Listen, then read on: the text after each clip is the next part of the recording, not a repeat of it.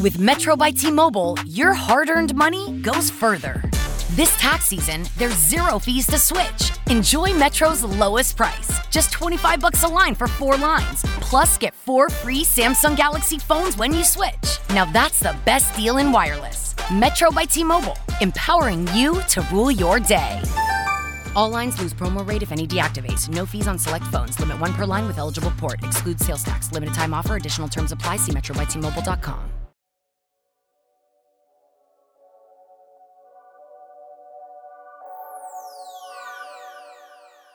How are we doing on this great Wednesday afternoon? My name is Hayden Joyner, and I'm joined with my co-host Jamison Hartso, and this is Off the Bench on XLR Lander University Radio. It has been quite the summer and quite the minute since we have been back on air here at the radio station at Lander University. And I know we have a bunch of avid sports fans across campus and across the country listening to this show, and I'm sure you all are excited as us to be back listening to Off the Bench. If you haven't kept up with our social media, be sure to go check that out on Instagram, Twitter, and Facebook at Off the Bench XLR. Again, that is at Off the Bench XLR. We will post video clips and quotes and funny moments, all from the show, as well as, our game picks and all the kind of fun stuff we do on the show. So be sure to check us out on those social medias. We are really active on there, and we really appreciate all the support we can get. Jamison, say hello. We are back. It's been like pretty much 6 months almost since we've been on air. So how are you doing right now? Man, it's just really exciting, man. I'm just excited that there's sports back. Man, I did not know what I was going to do. Golf was off. MLB was off. No NBA. I mean, nothing. There was just absolutely nothing. To a point, First Take and ESPN, they had nothing to talk about. So it's just really, really exciting just to be back and just talking sports. I love it, man. The NBA bubble, MLB, whatever they've got going on, it's been crazy with the MLB. Golf is back, and football is our favorite sport. Yep. Is coming up for college Saturday, and so I love sports so much, and this college football season is going to be crazy. NFL season is going to be crazy. Every sport has been crazy. Right now doing the best job is the NBA right now with the bubble. 0 cases so far, which is really, really good for the sport. And they're really making an example. I forgot to mention the U.S. Open. They're doing a bubble type thing. Yeah. That's tennis, not golf. We're not that lucky. U.S. Open, Novak Djokovic, Andy Murray. There's some 2 notables that are playing in the U.S. Open. Roger Federer and Rafael Nadal. Those 2 are not participating in this year's U.S. Open. And then Venus and Serena Williams are also playing. So it's going to be a pretty fun tournament to watch. But yeah, I'm super pumped, Hayden. I'm so excited just to be back talking sports. Oh, for sure. And I live and breathe sports, man. And so for those couple months that we had no sports, it was rough. It was really brutal. Yes, sir. And back in March, we tried to continue the show. I did 1 episode on my own. I'd made a little studio in my basement. And it was like my home mic. It was awful. If any of y'all got a chance to listen to that, it's out on Spotify and Apple Podcasts, all our podcast platforms right now. If you got a chance to listen to that, audio quality is like 10 times lower than what you experience right now. Seriously, we are crazy lucky here at XLR to have the equipment we have, and it's just so exciting to be back in this station. Just being in the station in general puts a smile on my face, and it's great to be back here with Jamison talking sports for you guys. Hopefully, COVID kind of hides away from us a bit, and we can continue to do this show throughout the semester. There's always the risk, us getting shut down like North Carolina did a couple weeks ago, but fingers crossed it doesn't happen. I'd love to be on this station as long as possible, so we just got to keep our fingers crossed for that. But the main reason y'all are all here is to listen to us talk about sports, and like Jamison was saying, there has been the absence of sports and the abundance of sports this entire offseason we've had. More recently, it's crazy. I remember back in February, we were talking how we weren't going to get to cover the NBA Finals. It was very disappointing. So the fact that the bubble started up in July and we're actually going to be able to cover the NBA Finals on the show in September is crazy to me. I would never expected this back in February when we were talking. But speaking of those NBA Finals, the NBA bubble has been going on. If you don't know, which I don't know how you don't know, but the NBA bubble, they invited all the teams still eligible to the playoffs. They brought them to Orlando in a giant hotel space. They all shared a couple courts, and basically they played about 8 to 10 games each, and the top 8 teams from each conference went to the playoffs. Yeah, they played, I think it was 8. I know the Phoenix Suns, they went undefeated in the bubble, which has been a lot of controversy about this. They went undefeated in the bubble, and they still did not make the playoffs, which it was pretty absurd. But just how it all worked out with not the Magic, with the Portland Trailblazers and who Pelicans was were in that mix. Yeah, and so how all that worked out, and that it was just really confusing. But yeah, I think they played about 8 games, and Phoenix Suns went undefeated and still did not make it. Yeah, absolutely robbed. Yeah. Devin Booker is, or in my opinion, was the bubble MVP. I can't. They gave I think it was Damian Lillard. He yes, got sir. It was Dame time. Devin Booker deserved that, man. Which I'm a huge fan of Devin Booker, Kentucky guy, but he definitely deserved that. But like I said, the top 8 teams went. It went pretty much as expected. LeBron and the Lakers secured that 1 seed for the West. The Milwaukee Bucks with Giannis Antetokounmpo secured that 1 seed for the East, and all the other teams kind of fell in place. And we are now we are 1 game away from having the NBA semifinals finalized. We have the Game 7 between the OKC Thunder and Houston Rockets tonight, I believe. I think it's at 6:30. It's tonight at 9. It's late night. Yes, sir. And that game will decide who plays the LA Lakers in the semifinals, who gets to take on LeBron and AD up there. But speaking of the Lakers, that's been one of the bigger stories in the bubble so far, is the Lakers and the Clippers and their battle for that 1 seed in the West, as well as which team's going to represent the Western Conference in the NBA Finals. LeBron and AD kind of went off to a rocky way in the bubble. Them and the Clippers played. I believe they split. I can't remember what it was like. Either Lakers won 1 game or they split in the bubble. I can't remember, honestly. It's been a wild offseason, but.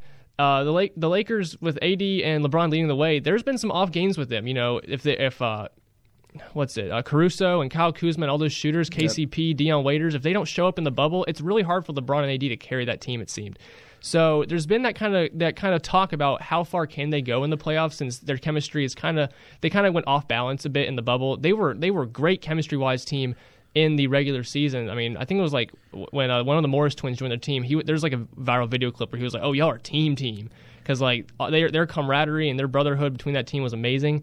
And so that's kind of fallen off a little bit in the bubble. But they had a short game against the Portland Trailblazers in Game 1 of the first round of the playoffs. They ended up sweeping the rest of the series to win in 5 games.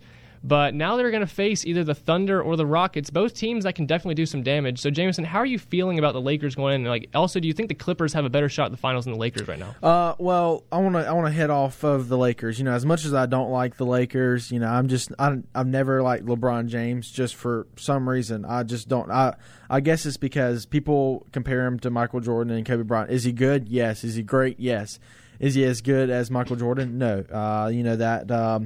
That controversy and that question, is he the greatest of all time? And the answer is no. I mean, he's nowhere close to the level of Michael Jordan. And Stephen A. Smith put it the best way. He said, somebody had to pave the way for LeBron James. Somebody had to pave the way for him to make change and to develop the basketball game and to what we see it today. And so everybody says it's Michael Jordan who really paved the way from LeBron James. So it's a lot easier for him. But going back to the potential MVP of the bubble, you could make the argument of Anthony Davis. That first round playoffs against one of the best point guards in the league, Damian Lillard. Anthony Davis just balled out. I mean, he was a grown man in the paint. I mean, he played hard. I mean, he played, in my opinion, he played so much better than LeBron James. He's not the leader that LeBron is, but he's the player and plus more than LeBron James was in that series. I'm not saying he's better than LeBron James, but Anthony Davis was hitting threes. I mean, he was all over the court. It was like, and I was all Blazers. I mean, I was full force Blazers. as much as I wanted them to win it, just because, I mean, they had to play their way in to get into playoffs, and so they were not even guaranteed a spot. So it was unbelievable to watch how good Anthony Davis was. You know, I've not been a big NBA fan all my life, but I mean, over this bubble, it's been unbelievable. It's so fun to watch. And Anthony Davis has really played some good basketball. I mean, really good basketball. So the winner of tonight's game, the Thunder and the Rockets, it is a 3-3 split game. So it's going into Game 7, and it's going to be interesting. We got the Houston Rockets, who are playing a lot of small ball. They got Russell Westbrook, James Harden. They're really playing really, really good basketball, and they lost on Monday night to the OKC Thunder. The Thunder was trying to, they had to win to keep on the series, and so Chris Paul played so well on Monday night. It was a score of 104 to 100, so it was a very, very close game, low scoring game, but a really, really close game. And so, but it's very interesting to me. Actually, my roommate last night, he told me. He said the Oklahoma City Thunder had a 0.2% chance of making the playoffs this year with Chris Paul. And so, I mean, taking the Rockets to Game 7, winning on Monday night in their fashion and how they did it, and just a gutsy performance. The Thunder, man, I don't know. They've got a lot of momentum going into this game. The Houston Rockets, they're good. There's no question about it. You've got James Harden, drilling threes, out of nowhere. He reminds you a lot of Steph Curry, and pulling threes just out of nowhere. But so it's going to be tough, but it's going to be a really, really good game tonight. I'm super pumped to watch it. It's going to be I think it's going to go down to the final minute of the fourth quarter. So, and then the Lakers, man, I don't know. I don't know if the Rockets win. I think the Rockets have a really, really, really good chance of beating the Lakers. The Thunder, they just got to keep playing. They're going to have to play hard if they win this game tonight, and then playing the Lakers, they're going to have to play really tough. That's a good basketball team. As much as I do not want them to win at all, so. It's gonna be a really exciting series. Whichever way the ball bounces, if it bounces towards the Rockets and they win tonight, it's gonna be a really, really good series. And then if the Thunder wins tonight, it's gonna be just as good. It's amazing to see where the Thunder, how the Thunder really got here at this point. They're in Game 7 against the Houston Rockets. The Thunder, like you said, coming into the season, they really did not have a crazy shot at making the playoffs or going somewhat far in them, just because of that huge Paul George and Russell Westbrook trade that happened in the offseason, with George going to the LA Clippers with Kawhi and Russell Westbrook teaming up with James Harden once again down in Houston. And so now the back in the offseason, the Thunder are now run by Chris Paul, who a lot of people had said was aging a little bit. He wasn't the same guy as he once was back when he played for the New Orleans Hornets back in the old days and all that. But now the Thunder have really found their footing a bit. Dennis Schroeder's been a solid playmaker. Shai Gilgeous-Alexander, a guy from Kentucky who I've seen play, he is a rising star in this league. He is playing phenomenal. Chris Paul as well, a great veteran leader on this team. And Steven Adams, he's been on the Thunder for forever. He's also a veteran leader. They are making their playoff push and making their presence known. And the Thunder, the Thunder have really made this, a really good series. The Rockets, I would have said, were going to be the favorites coming into this series. Agreed. But, I agree with you. This is, I believe, the 5 and the 4 seed playing, so it's one of the more evenly matched matchups in the playoffs right now. And watching this Game 7 tonight, it's so hard to make a prediction about this one because I really don't know what's going to go on. I think the Rockets definitely have a better shot at beating the Lakers if they can have their shooters and Westbrook. I agree. And Harden making shots, because when they're off, and the Rockets just cannot seem to win whenever they're not hitting shots, because they're either the league leader or one of the top teams in the league when it comes to three-point shooting percentage, out of their entire shots. But they're one of the tops in making it, but they shoot a bunch of threes. Obviously with James Harden and Russell Westbrook, they're taking a bunch of threes. Not many mid-range shots. So it just comes down to what's going to happen. If I had to put really money, I really think the Thunder are going to win tonight. They're carrying that momentum in from Game 6, and I think Gilgeous-Alexander is going to have a good game coming up. He needs to have a breakout game. He only had 10 points back in Game 6, but I think that's not going to carry over. He's definitely going to show up a little bit, at least maybe put up 20 at least. Steven Adams, Chris Paul, definitely going to work the boards, and Chris Paul with the outside shooting and that veteran mentality. I really think the Thunder are going to take this, and when it comes to the Lakers and the Clippers, back at the main topic, it's such an even series. They've pretty much split all their games this season. Kawhi Leonard is seeking his LeBron territory. He wants to be one of the best players, or claimed as the best player in the league. If Kawhi can somehow win the NBA Finals this year, that's going to be 3 Finals trophies, 3 Finals MVPs, most likely on 3 different teams, since he won Finals MVP and the Finals back in 2014 with the San Antonio Spurs, and then, of course, last year with the Toronto Raptors. He's also going to try to do it with the LA Clippers this year. Well, so I think when it comes, it's going to be the Clippers and the Lakers in the conference finals, no doubt. And I think the big storyline when it comes to that series is going to be legacy. Whether Kawhi can kind of match up with LeBron with 3 NBA Finals, or if LeBron can finally break his streak of just losing NBA Finals, since he's lost the last 3 he's played in, all to the Golden State Warriors. If he can finally break that and bring a championship to his 3rd team, that'll really cement him. Maybe not as obviously you're he's not Michael Jordan territory, but it's going to get him very high up there if he can win 3 titles for 3 different teams. Same with Kawhi though. Yeah, I'm not disagreeing with you. But you mentioned the Clippers. Well, the Clippers had a really tough series against the Dallas Mavericks. Nobody expected Luka Doncic, Porzingis. I mean, those 2 were the most gutsiest players I've seen in a really long time. One of the best duos I've seen in a really long time, and I just enjoyed watching them.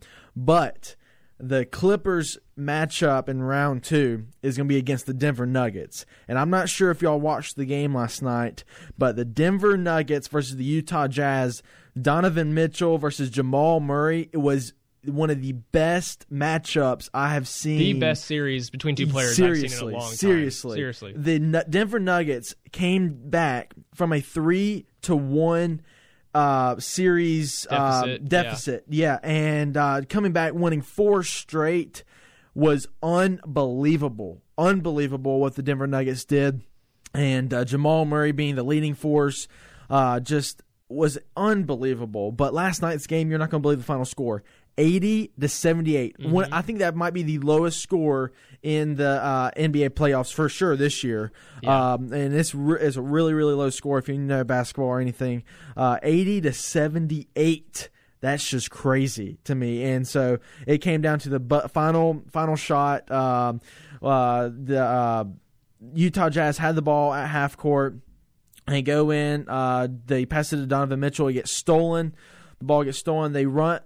So the Denver Nuggets takes it down, makes a layup. They should have kicked it out and just held the ball, but they shoot a layup and they miss it. Mm-hmm. And so the Utah Jazz takes it back, had a chance for a really, really nice 3-point, and it just rims out.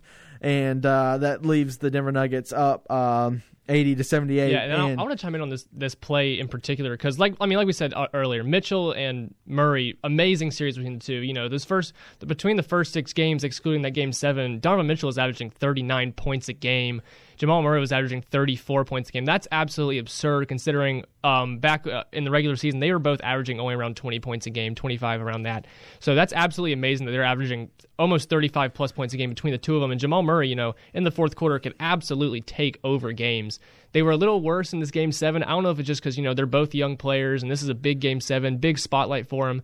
But Donovan Mitchell only had 22 points, and Jamal Murray only had 17. But speaking of that last play, when the ball got stolen from Donovan Mitchell, he just kind of sat back and pouted almost in the backcourt. He kind of hung back. He didn't follow the ball. He didn't follow the play back to the other side of the court, and he just kind of hung around the 3-point line on their side of the court, just waiting for the layup to hopefully be missed and for them to hopefully kick it out to him.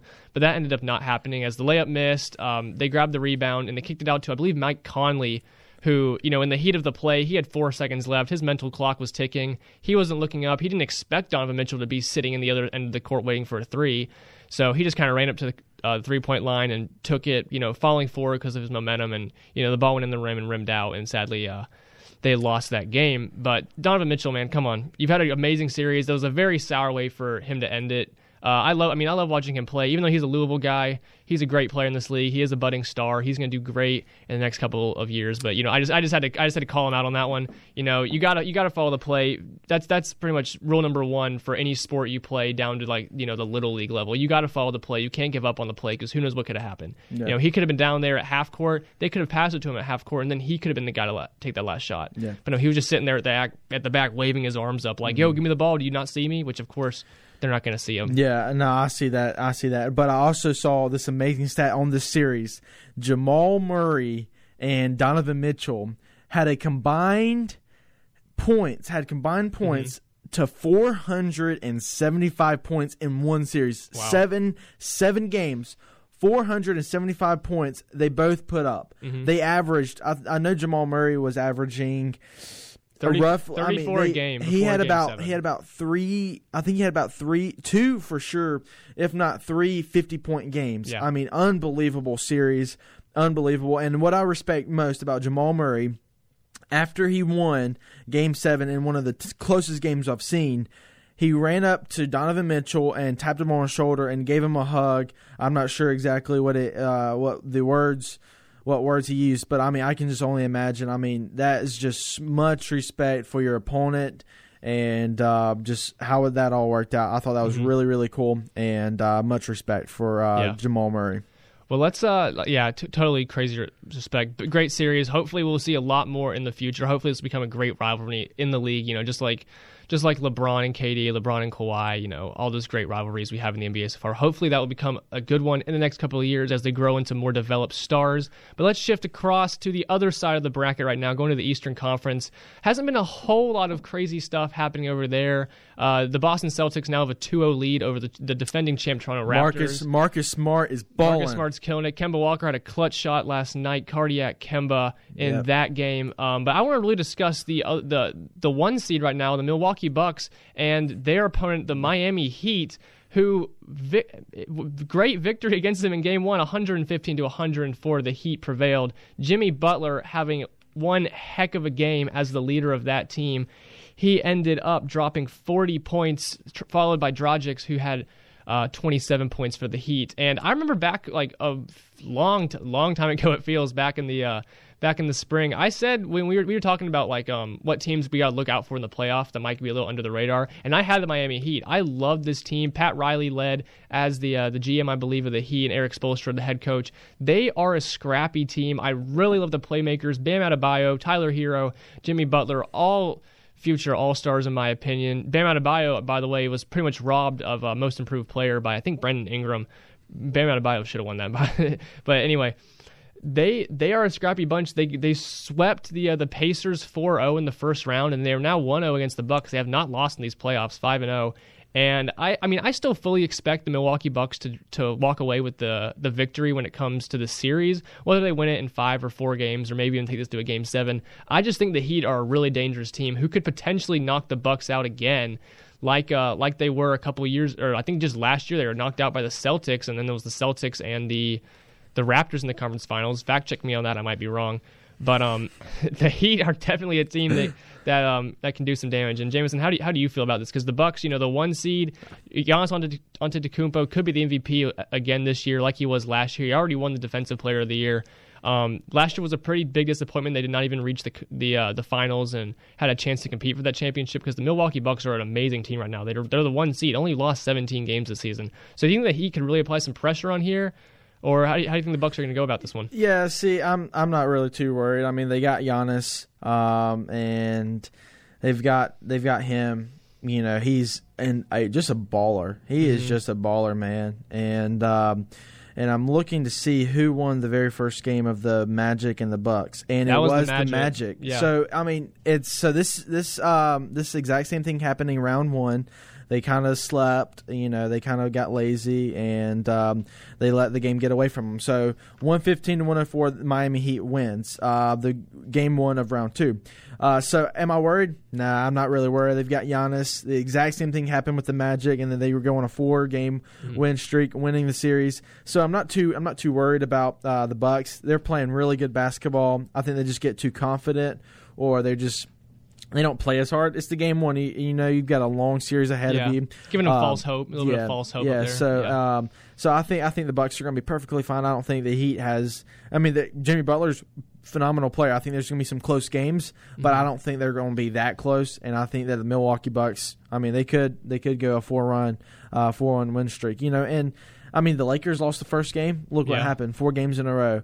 So it's one game. You got 6 more to play at least, or at most. And so 4 more games at least. So I'm not too worried about it. I think the Bucks are gonna take this one for sure. Yeah, still same for me. I think the Bucks are going to win the series. I fully believe the Heat can at least win 1 more game, if not 2 more games, force to Game 7. I think the Heat are a very good basketball team, and they're really close to having a complete team that can really compete for conference finals appearances and possibly championships. They just maybe need to add 1 more really good star player. They have a bunch of great guys. Jimmy Butler's a top 20 player in this league easily. Bam Adebayo, Tyler Hero, a lot of their guys, they're solid players, solid B players.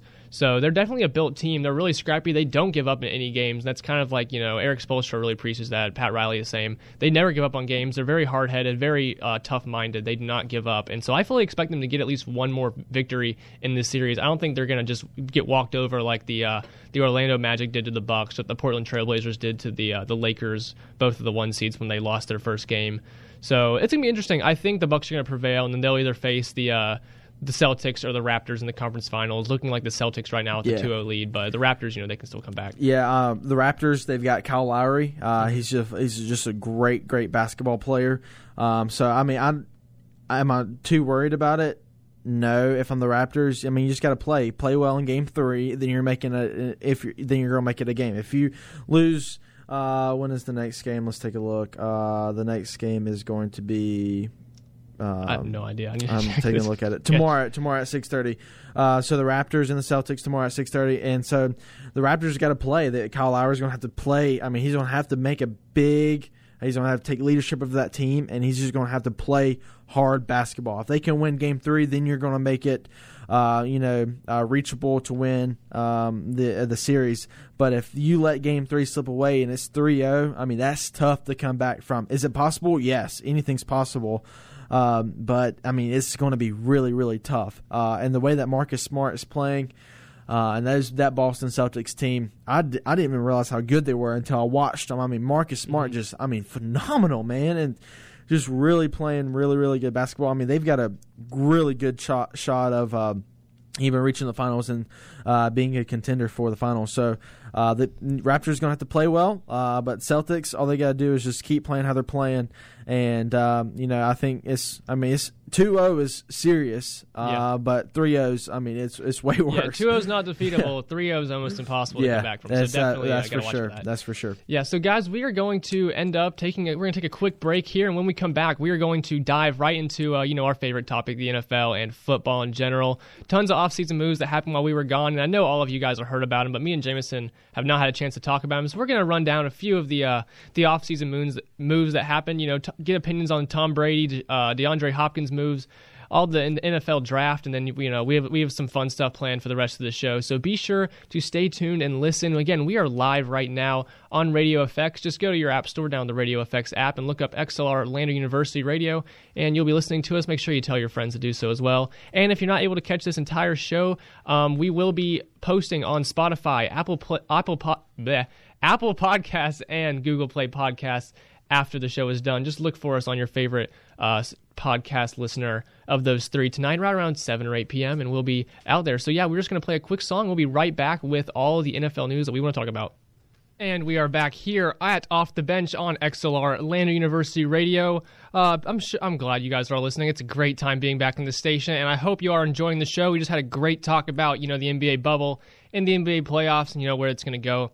But now we're going to switch to one of our favorite topics we always like to discuss, and that's the great American sport of football. And we're going to go to the NFL right now because we got college football and NFL football just a few weeks away. College football this weekend, and the NFL starts not this Thursday, but next Thursday with the Houston Texans and Kansas City Chiefs playing on Thursday Night Football. Jameson, I'm sure you're excited. You're Houston Texans. You're Deshaun Watson against the defending champs. So how you feel about that one? Just a week and a half away. Well, I don't know what's going to go. I don't know what's going to happen. I don't know how good the Texans are going to be this year. And you really don't know until you get to the first couple of weeks. That's really whenever you can see how good these teams are. You can always predict how good teams are going to be, but you're not going to know until you see them play. Just like last year with the Cleveland Browns. Everybody thought they were going to be they thought they were Super Bowl running, and look where they ended up. So you just don't know. I mean, I've seen the Patriots come out really, really flat after they win the Super Bowl, and they got their head on a high horse, and I think they can just do whatever they want to. But I think it's going to be really interesting to watch. I mean, the Chiefs just got their Super Bowl rings yesterday. Mm-hmm. Patrick Mahomes got his ring. His girlfriend got his ring too. Yep. Oh yeah. So it's going to be interesting for sure. They're going to be motivated. They're going to want to win another one. And they're going to be really, really good, just like they were last year. Clearly the favorites this year. Yeah, for sure. I mean, if Patrick Mahomes can stay healthy, then they're going to be really good. Their defense, I think their defense needs to step up just a little bit. Their offense is really high powering, but their defense needs to just build, and that's the same with every team. Every defense needs to keep building. Mm-hmm. So it's going to be really, really fun to watch, and I'm excited. Now, speaking of those Houston Texans, they're, like we said before the break, me and Jameson, we haven't really had a ton of time to talk over the offseason. Just a few text messages now and there when the NFL move happened. But I got a couple messages from you when this happened, but I know what you're going to. Pretty much the biggest, maybe the Tom Brady to Buccaneers might have been the biggest spoil of the entire NFL offseason. But Jameson, I have to hear what you have to say right now, because I'm sure you're just cooking right now about the DeAndre Hopkins trade to Arizona in exchange for, what was it, a second-round pick and David Johnson, or maybe even, I can't remember what exactly that was. But how are you feeling about that? Because I'm not even a fan of the Houston Texans. I could give two craps about what they do, because they're pretty much the opposite end of the NFL compared to where I'm at with my Dallas Cowboys. But how are you feeling really about that trade? It shocked me, and I'm sure it shocked you even more. Pretty much out of nowhere, it seemed. Well, way back whenever we were during full quarantine of COVID, whenever we got sent home, this was about the first, second, or maybe third week. It was really early in the quarantine after we got sent home. I was playing golf at a course back home, and so I was playing, and I remember where I was. I was on the 11th. I was on the 11th hole, and I started getting my phone. I was about to hit, and my phone just starts buzzing. I'm like, what in the world? I'm like, geez, and nobody was calling me. It's got different sounds and vibrations whenever somebody calls or notifications pop up, and it was just straight notifications, and so I was sitting there. I'm like, what in the world is going on? So I didn't really check my phone. I just kind of glanced at it just to see kind of what it was, and it was Ian Rappaport. Mm-hmm. I got his Twitter notifications sent straight to my lock screen, and it was talks are being. There's been talks about DeAndre Hopkins potentially getting traded. It looked to me from reading his post, it looked to me like it was just speculation. Mm-hmm. Well, then about 10 minutes later, I get a text from you, Hayden, and you're like, "What is going? I mean, what do you have thought?" I'm like, "What's going on?" And he's like, "You're like DeAndre Hopkins." I was like, "The only thing I know of is there's been talks. I didn't know if it was actual official." Well, then I go on Google and I'm like, DeAndre Hopkins, and it was blowing up. DeAndre Hopkins traded to Arizona Cardinals. I'm like, what in the world? And I was frustrated. I mean, it really not impacted me, but it was, frustrating. I mean, one of the arguably the best wide receiver in the game right now. Mm-hmm. I mean, if he's not the best, he's number two. I mean, one of the best wide receiver, you could ever ask for. You got Deshaun Watson. He's just going to be starting to get into his prime. And, I don't know what's going on. I didn't know what is going on in the locker room. It's not just your playmaking ability. That's not the only thing that goes into making trades in the NFL. It's how well do you get along with your teammates. That's got a lot to do with it. It doesn't matter how good you are as a player, but if you cannot get along with your teammates, you're causing ruckus in the locker room and stuff like that. You see it all the time. Then they're not going to keep you. So I'm not sure what was going on that end.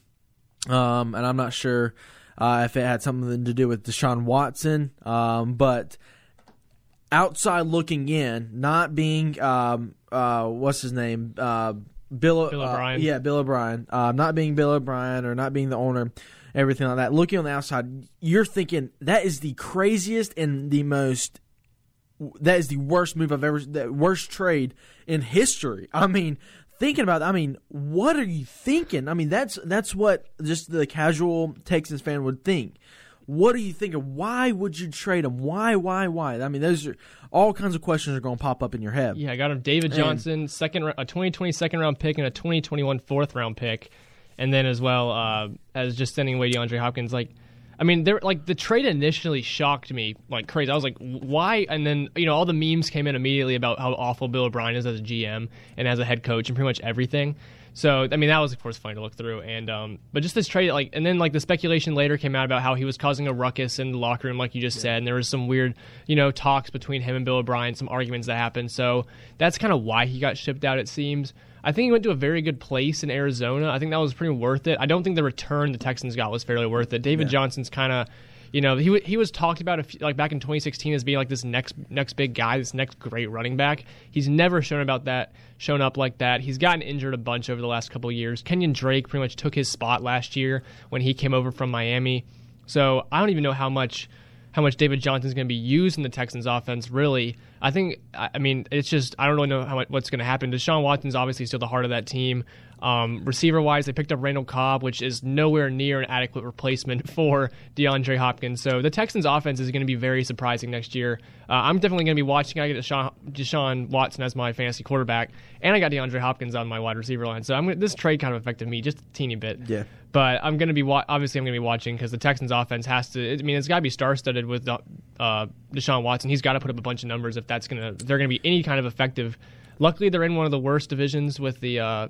In the AFC South, the Colts with Phillip Rivers, they're kind of rebuilding. Who knows what's going to happen there? The Titans, they made the AFC Championship, but I don't think they're an amazing team. Derrick Henry, he's not going to be as great as he was last year this season. Ryan Tannehill, I believe, he's going to regress just a tad. It was a magical season for them. I fully expect them to go back to 9-7 or 10-6 at the best for them.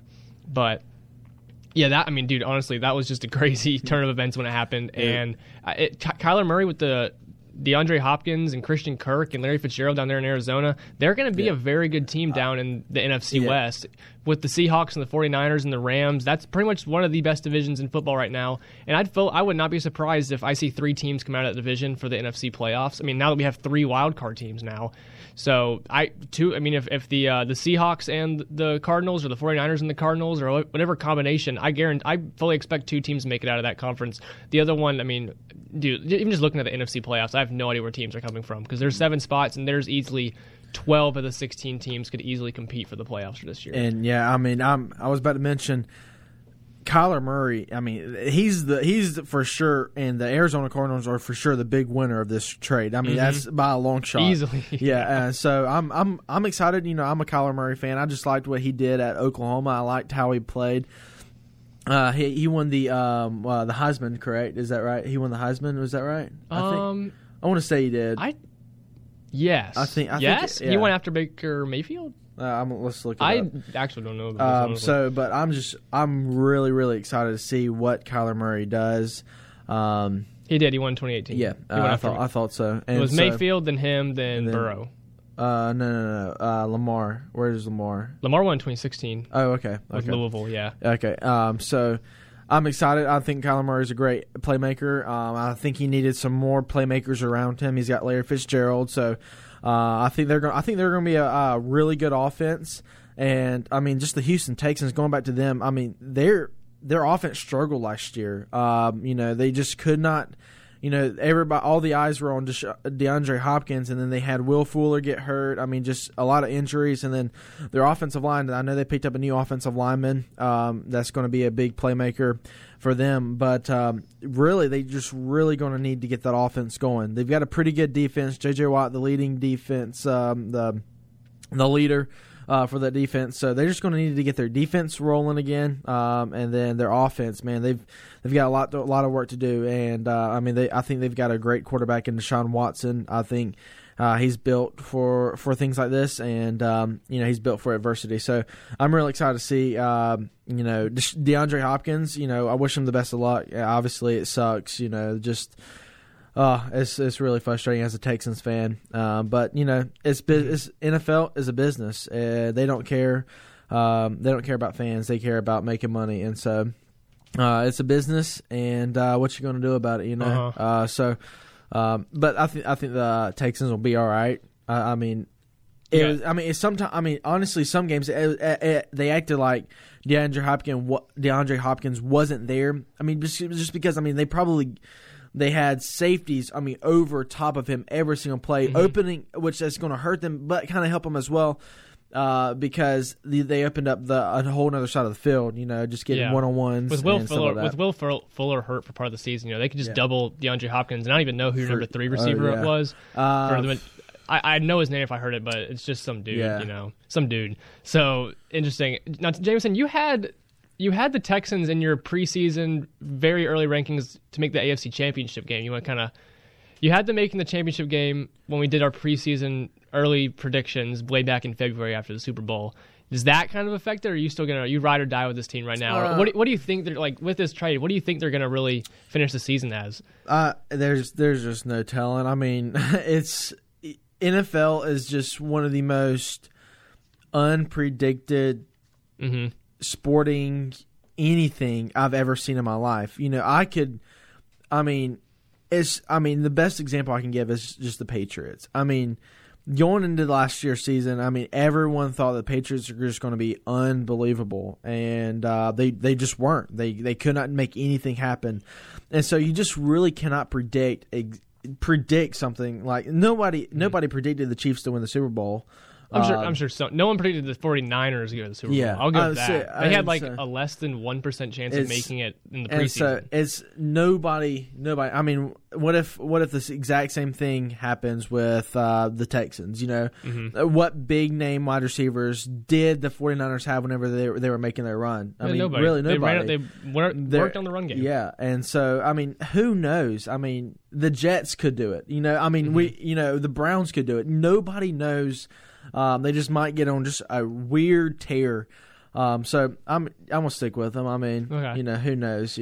So now the other big offseason news we had was Tom Brady, obviously. And I like to get just a little quick talk on this. I'll admit I took the L, or we both kind of did. You said he was staying in New England. You were very adamant. You said potentially. I remember something about you saying about him going to the Bucs. Did you not say that? I re-listened to that show prior to the show just to get the facts straight. You were hard headed on he's staying in New England. He's going to the Super Bowl and he's winning the darn Super Bowl with the Patriots this season.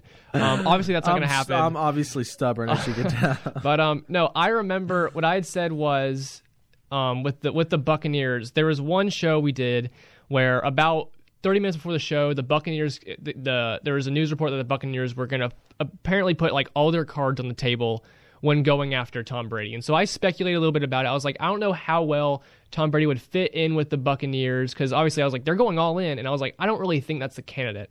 Pretty much the whole offseason, I was really set on him going to either the Chargers or the Colts, which I also said either Tom Brady or Philip Rivers was going to the Colts. So I think I got that right. But you didn't say anything about Buccaneers or anything? I talked about the Buccaneers, about him going to the Buccaneers. I just didn't think that was... I was like, he could. There's a shot at it. I just didn't think that the Buccaneers offense was really what was going to fit him very well. I figured the Colts with a good offensive line and run game was going to fit him well. I did not expect Tom Brady to go to a pass-happy offense with no running game and an awful O-line. That's not what I thought, but that's ended up what happening, and Gronk followed him there. So now they have a very great receiving core. Mike Evans and Chris Godwin, both almost top 10 receivers in this league right now, both put up over 1,000 yards last season, as well as adding Gronkowski, who's a year removed from football. But who knows? I'm so excited. I don't expect Gronkowski to be he's not going to be Kelsey or Kittle level, or like the Gronkowski he used to be. But I think he could have a good season. 400, 500 yards, maybe receiving, 6-7 touchdowns. Who knows how he's going to do? But just the chemistry between him and Brady is going to be great down there in Tampa Bay. And so I'll take the W and the L in the Tom Brady situation. I said he was going to leave. They didn't go to the place I thought he was, but they went to a place I speculated about. And I also, last year I said that the Buccaneers were going to be a team I thought were going to make major improvements over the offseason and potentially be a playoff contender come the 2020 season. And that was before I even had a thought in my mind about Tom Brady going to the Buccaneers. So I'll give myself a little pat on the back for that one as well, which we'll get to that one a little later in the show as well. I'm really excited about the Buccaneers too, because I'm excited to see Rob Gronkowski and O.J. Howard. They're gonna. There's been a lot of talks how they're going to use a lot of Rob Gronkowski and O.J. Howard, potentially moving Howard like just straight tight end. Maybe use Rob Gronkowski as like a small receiver. Obviously not physically, but just like just kind of like an inside slot receiver or something like that. And so I'm really excited to see. I think this is right up Tom Brady's alley. It's a new challenge. I mean, Tom Brady's been working his tail off. There was an article come out. He got in trouble for practicing during quarantine, like whenever you're supposed to be quarantining, you're not allowed to be in public places. The security people came up to him and told him to leave or whatever. So he's kicking his tail. He's working hard, and he's got Mike Evans. He's going to have Chris Godwin. Yeah, Chris Godwin. Scotty Miller. Not really. No idea who that is. So I'm super, super excited to see what Ronald Jones, LaShawn McCoy. Everybody knows LaShawn. He played at the Seahawks, right? Was that right? Or he McCoy, was with. He's been all around the league. Yeah, he was with the Eagles for most of his career. That's right. He was at the Bills 2 seasons ago, and last year. Or he was either with the Bills or the Chiefs the last 2 seasons. He flip-flopped between those two teams at some point. But yeah, he's been all over the place. Yeah, so I'm super excited. I think this is right up Tom Brady's alley. Hopefully, this is not pertaining to like actual football talk, but I think me and my dad, we might go to the Panthers and Buccaneers game. Ooh. Which that's gonna be pretty exciting. That's gonna be my first NFL game. So, when's that game at? Are they gonna have I don't fans know. there? We're not sure. We'll potentially go. So that'll be something really, really cool to watch.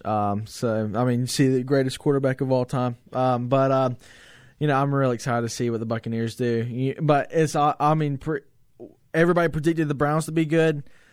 Are we going to predict everybody's predicting the Bucs going to be good. So are they going to get 6-10? Seriously. You hate to say it, but that's just how the NFL falls. And nothing against the NFL. It's just there's so many great athletes, and you don't know where they're going to come from. The 49ers, I think they're going to slump this year. I think they're going to could be one of the worst teams in the NFL. Just not really statistics because it's not proven, but just how years fall. And really, really good one season, really, really bad the next. And so you just can't predict that. So I think the 49ers are going to be one of those teams, but who am I to say that? You know what I mean? So really pumped to see the Buccaneers though. Yeah, it's such a flip-flop league. I love the NFL, how it's so even like that, and teams fluctuate greater or less. The 49ers, they were pretty good one year, then they go 4-10 when they're 4-12 when Garoppolo got hurt, and then the Super Bowl, and now who knows what they're going to be this year. I see them as like the Rams did the previous year. NFC West team makes Super Bowl, loses, they slump down to 9-7. I could see the Niners going 9-7, 8-8, 10-6. In that little mid-range, a wild card team potentially, maybe missing out on the playoffs, but the 7-team playoff format that got added definitely is going to add some juice to the postseason. I talked about that a little bit as a speculatory thing. It was the episode, Jameson, when you were gone at that conference, I believe, and I was on my own, and I talked a little bit about the CBA and the Jaguars going to London and the CBA allowing 7-team playoffs, a 17-game schedule, which I think the 17-game schedule has been finalized. It just won't be it'll be next year. I believe that's going to start. So huge developments. Is that more than what they usually play, or is it's that less? 16 now? Oh, okay. There's 17 weeks, 16 games, and each team gets one bye week. Only one? Only one bye week? They only get one bye week. But the new CBA now, instead of 4 preseason games, they're only going to have 2, and they're going to have a 17-game schedule. I believe I don't remember if it's going to be an 18 or 19-week season with either 1 bye or 2 bye weeks. I can't remember exactly how they're going to fix that around, but that's going to be what they're doing. There's 17 games, 1 extra game per team. I don't know. What's interesting is with that addition, records are going to be broken left and right for season totals. Most yardage this season, most running backs, passing yard, that's going to be broken just with the extra game. So I wonder if they're going to divide it, in the history books, kind of, 16 games NFL, 17 game NFL. Who knows how that's going to go? But that the CBA talk was a big thing that happens, and just this offseason, we haven't been able to talk too much. And Tom Brady and Deshaun Watson were really the big moves. None of those, as y'all know on the show, I'm a huge Cowboys fan. Jameson hates the Cowboys, so that's another thing we looked at. Cowboys. I mean, I'll throw this other. Cowboys had a great offseason, dude. Maybe not one of the best, but they were up there. The Ravens also had a great draft, a great offseason as well. So, like you've said about this season being unpredictable, I really don't know. I could go off right now. I can tell you one thing: the Cowboys are not going to be one of those unpredicted successes. I'm taking shots, and they're coming early, baby. They were in 2016. I had we'll get into this after our break. We're coming up, but I had them down last year as a team that missed the playoffs. It's going to make the playoffs. I firmly believe that this year, and we'll get into that. You're talking about the Cowboys? The Cowboys, yeah, of course. No. And I fully believe that. I mean, you can't even deny the offseason moves they made this year. CeeDee Lamb in the draft, that was just phenomenal. Yeah, move. that was. Trayvon Diggs in the second round. They had one of the best first 2 rounds of any NFL team. Everson Griffin, maybe Earl Thomas if the cards fall right and Jerry Jones can get his hand out of his pocket and maybe give him some money. But Everson Griffin, great defensive end. Gerald McCoy as well, great pickup as a veteran defensive tackle, but sadly he got hurt. He's out for the season, so that's a big blow to the Cowboys defensive line. But yeah, we're gonna get into all those predictions that we talked about. I already said Jameson, he had the Texans in the AFC Championship game. We're gonna get to that in our next segment because I think that's gonna be a fun thing looking back. That was back in February after the Super Bowl. We did our way too early Super Bowl predictions and kind of playoff predictions. So we're gonna take a little look-see at that and see if we kind of want to change our feelings a little bit. But we're going to go into a little break right here, a little predetermined, but I think this is a good stopping point for us. So we're going to go into another break real quick, and be sure to come back. We still have another hour of this show, so plenty of sports to talk about here on XLR Lander University Radio and Off the Bench. Again, if you are not following us on social media, please follow us on Instagram, Twitter, and Facebook at Off the Bench XLR. You can see all post quotes and news of the show. And as well, if you're not here to catch the entire show, please go onto Spotify, Apple Podcasts, or Google Podcasts. Search up Off the Bench, and you will find us. We're the gray, white, and green logo. Off the Bench Sports Radio is our title. So yes, please go find it. Just search up Off the Bench on your favorite podcast platform. But we'll be right back to you after this break, and we'll be talking more NFL. And we are back here at Off the Bench, XLR Lander University Radio. My name is Hayden Joyner, as always, and I'm joined with my co-host, Jameson Hartso. And, we were just talking about the offseason moves, Tom Brady and DeAndre Hopkins, those moves, and how, they were affecting stuff. And what they kind of affected a lot was our way too early predictions. Because if you don't remember, after the Super Bowl last year, I think it was the episode after the Super Bowl, me and Jameson had the brilliant idea of looking at the NFL landscape and seeing who do we think is going to make the Super Bowl in 2020 and 2021, which is this upcoming season, as well what playoff teams that missed that playoffs last year that could potentially make it this upcoming season. So we're going to kind of dive into those predictions last year and just see with the draft and with free agency and all these offseason moves, do we want to stick with those? Or do we want to change them? I'd say if we're open to changing them, we can change our picks. We're 1 week from the season. Next show, we're going to be 1 day before the season starts. So I'd say if you want to change your Super Bowl prediction, Jameson, I'm positive you probably want to change yours. But if you want to change your Super Bowl prediction, feel free to. I will make a graphic, stick it on Instagram, and we'll call it a day. What is my prediction? Jameson, you actually gave us an NFC and AFC championship prediction as well as the Super Bowl prediction. I only gave the Super Bowl, but you were going in depth there. You had the Packers and the Seahawks making the NFC championship, and the Texans and Patriots making the AFC championship, with it being a Seahawks-Patriots Super Bowl and the Patriots winning it all with Tom Brady.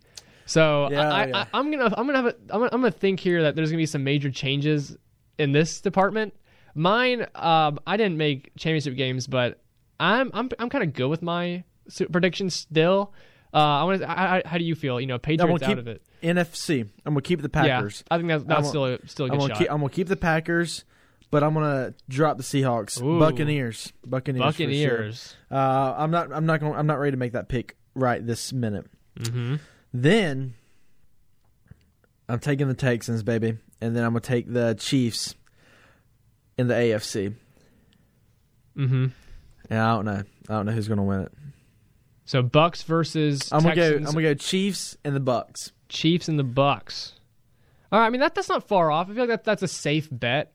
This upcoming season, I feel like a ton of people. The long shot is going to be the Texans. Yeah, for sure. The Texans going even to the AFC Championship game. Yeah. My prediction, if y'all remember, was the Seahawks and the Ravens.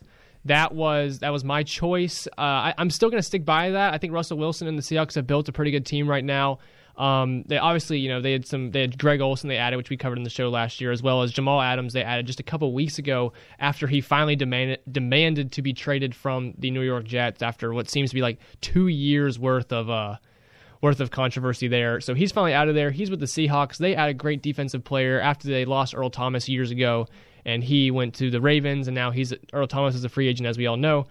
But the Ravens, speaking of, for my Super Bowl prediction, I'm still sticking with them as well. Calais Campbell, defensive end from Jacksonville, they added him in free agency. Great addition there. J.K. Dobbins, that running back from Ohio State, got him in the draft, I think second round. And with their first round pick, got linebacker Patrick Queen from LSU. Great pick as well. I think he's a stud. J.K. Dobbins as well is going to add with Mark Ingram in that backfield. They're just going to give him more offensive firepower, more punch to that offense, which was already the best in the league, or one of the best in the league last year. As well, the Ravens have the number one ranked easiest schedule in the league. They play I know they play the NFC East, which is probably the worst division in football, with the Giants and Redskins occupying like 5 wins every season between the two of them. So that's like an easy win, a couple easy wins there. So the Ravens and the Seahawks, I'm still sticking with that for my Super Bowl prediction. I have no issues with that one. Jameson obviously had a big shakeup in there. But then shifting down, we had our playoff teams that we noted. And Jameson, you had the Cardinals as well, which we've already kind of dived into with DeAndre Hopkins and Kyler Murray and company there. They can definitely make a push, especially with the 7-team playoff. Is there any other teams you wanted to, to point out that might have missed the playoffs last year that are going to potentially make them this year, with this crazy NFL that we always have? Well, I stand by the Buccaneers. The Buccaneers are for sure going to make it. Mm-hmm. And I think that who else did not make it? The Rams. I think the Rams might have a shot. Now, that's a long shot for me. But I think for sure the Cardinals and the Buccaneers, and then the Giants make the playoffs. Heck no. They were like what? They were like 4-12 last year. The Eagles made it from the East. Eagles right? made it from the East. Okay. Yeah. So yeah, I think that the Buccaneers and the Rams are going to be in the Cardinals. Buccaneers, Rams, long shot. But I for sure think the Buccaneers and the Cardinals, just with their new power and just explosiveness with DeAndre Hopkins, I think they've got a really good shot. Yeah, the Buccaneers, they flipped gears this offseason crazy, like Gronkowski and Brady coming into that offense, crazy, just flipping the tables, turning the tables around. That takes them from a 79 to an 89. Yeah, exactly. I don't know, their Madden rankings probably crazy high right now. But I said last year I had the Buccaneers in my little list too, and obviously this was in February. This was before the Tom Brady trade, or even before I speculated about the Tom Brady trade. But I said last year I was like, the Buccaneers have a great offense. I mean, I don't know if they were number one. Let me see. They were number one in passing last year. The number one passing offense in the NFL. The number 3 total offense in the NFL when it comes to yardage. They were putting up 398 yards a game, almost 400 yards, only trailing the Baltimore Ravens and the Dallas Cowboys when it comes to total yardage in the offense. But I was saying the Buccaneers had a crazy good offense last year. They've had a great passing offense under Jameis Winston for the last couple years. Jameis Winston put up 5,100 yards passing last year. It's just their running game's been crazy bad. Their offensive line has not been amazing. Their defense was not spectacular last year at all, and obviously Jameis Winston throwing like 30 picks a season has caused a big issue for them. But with him leaving and Tom Brady coming in, I think they're keen to make a playoff. I think every person who follows the NFL has said they're keen to make the playoffs this year. It's just outrageous to think a Tom Brady-led team cannot make the playoffs. They've made it obviously the Patriots have been insane the last 2 decades, and with this final switch up of Tom Brady going to Tampa Bay, I totally see them making it out of the NFC South, along with the Saints. I think those are the 2 teams really beat there. The Falcons, they've made some moves. They can make some pushes, and the Panthers as well. They might spoil a few teams on the stretch, but both of those teams don't really have a chance when it compares to the 2 front runners in the Saints and the Buccaneers. So Buccaneers, crazy good. Again, we already touched on the Cardinals a little bit. I think the Cardinals are going to make a playoff push at least. There's 7 teams in the playoffs. They can make that 7th seed easy if they just go 9-7, maybe 8-8 in the NFC. Who knows how it's going to be? There's so many great teams in the NFC. There's so many. I can name off at least 2 or 3 per division that can make the playoffs, but obviously they can't occupy all those spaces. Only 7. It's going to be a crazy run to the finish for the NFC. AFC, I don't know crazy much when it comes to that. There's obviously a ton of great teams in the AFC, but if I could list off 7 phenomenal ones, it's going to be tough for me. I could definitely list off the top 3. Ravens, Texans, Chiefs, all those guys. They're spectacular. Denver as well. They're a team I'd mention as well, making the playoffs that missed last year. Drew Lock and the company down there. Yep. They're really pushed to probably make the wild card underneath the the Kansas City Chiefs when it comes to the playoffs next year. They're a phenomenal team. Drew Lock, people have given him MVP pedigree this year. Like, he could potentially be a breakout player. I don't know if it's going to go that far. I watched some games of him last year. He was phenomenal. He's definitely a very good young talent, but who knows how far he's going to go. That's team I don't know crazy much about with the the Denver Broncos. We'll just have to wait and see. But Jameson, I know the other team I had mentioned was the Dallas Cowboys, and I'm sure we're about to get into it a little bit on here. But I just said last year, like, the Dallas Cowboys 8-8, number 1 ranked offense, number 7 ranked defense in the league. It's a statistical anomaly that they really could not make the playoffs. But the fact that they had, like, pretty much the 32nd ranked special teams unit in the NFL, along with the bottom feeder coaching staff led by Jason Garrett, who now is the offensive coordinator for the New York Giants. It's just crazy to think to me that they're not even going to, I mean, they might not make the playoffs, but they're going to make a very handily push at the playoffs. And I can totally see them keeping their crown when it comes to number 1 offense in the league. Because, I mean, with the addition of CeeDee Lamb and with Blake Jarwin taking the helm over Jason Witten, there's just more athleticism. Do you think they're going to be the number 1 offense in the NFL? They were last year. I don't know. ESPN, they do it yardage-wise. So the Dallas Cowboys put out the most yards per game of any NFL team, 431.5 yards per game. If you're going best offense, then it's for sure the Ravens. They just put up the most points. They were the second most offense in the NFL last year. So they had 107. So they trailed the Cowboys by. I really want to talk to 24 yards a game to the producer who produced that. I mean, the number 1 offense. Are you kidding me? I mean, they didn't even make the playoffs. I mean, I don't even agree with that really. Like, they put out the most yards per game of any NFL team. Granted, a lot of it was they were playing from behind a lot, so you had to pass a lot, and obviously you're going to make more yards passing frequently in the second half than you are going to be running the ball. But it's not the way the Dallas Cowboys like to play. But just thinking now, their defense had some additions. Their offense had amazing additions. CeeDee Lamb, Blake Jarwin.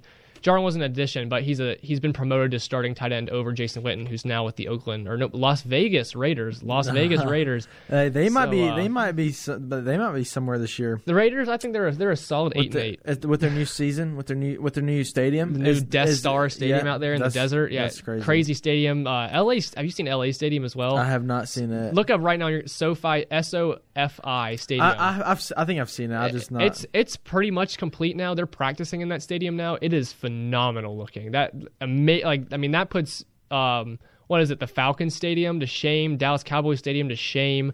Like that, it's a favorite stadium in the NFL easily. That LA Stadium, it's amazing. Obviously, if I could choose stadiums to go to, it's going to be AT&T Stadium first, but then that LA Stadium, SoFi Stadium out there, phenomenal stadium.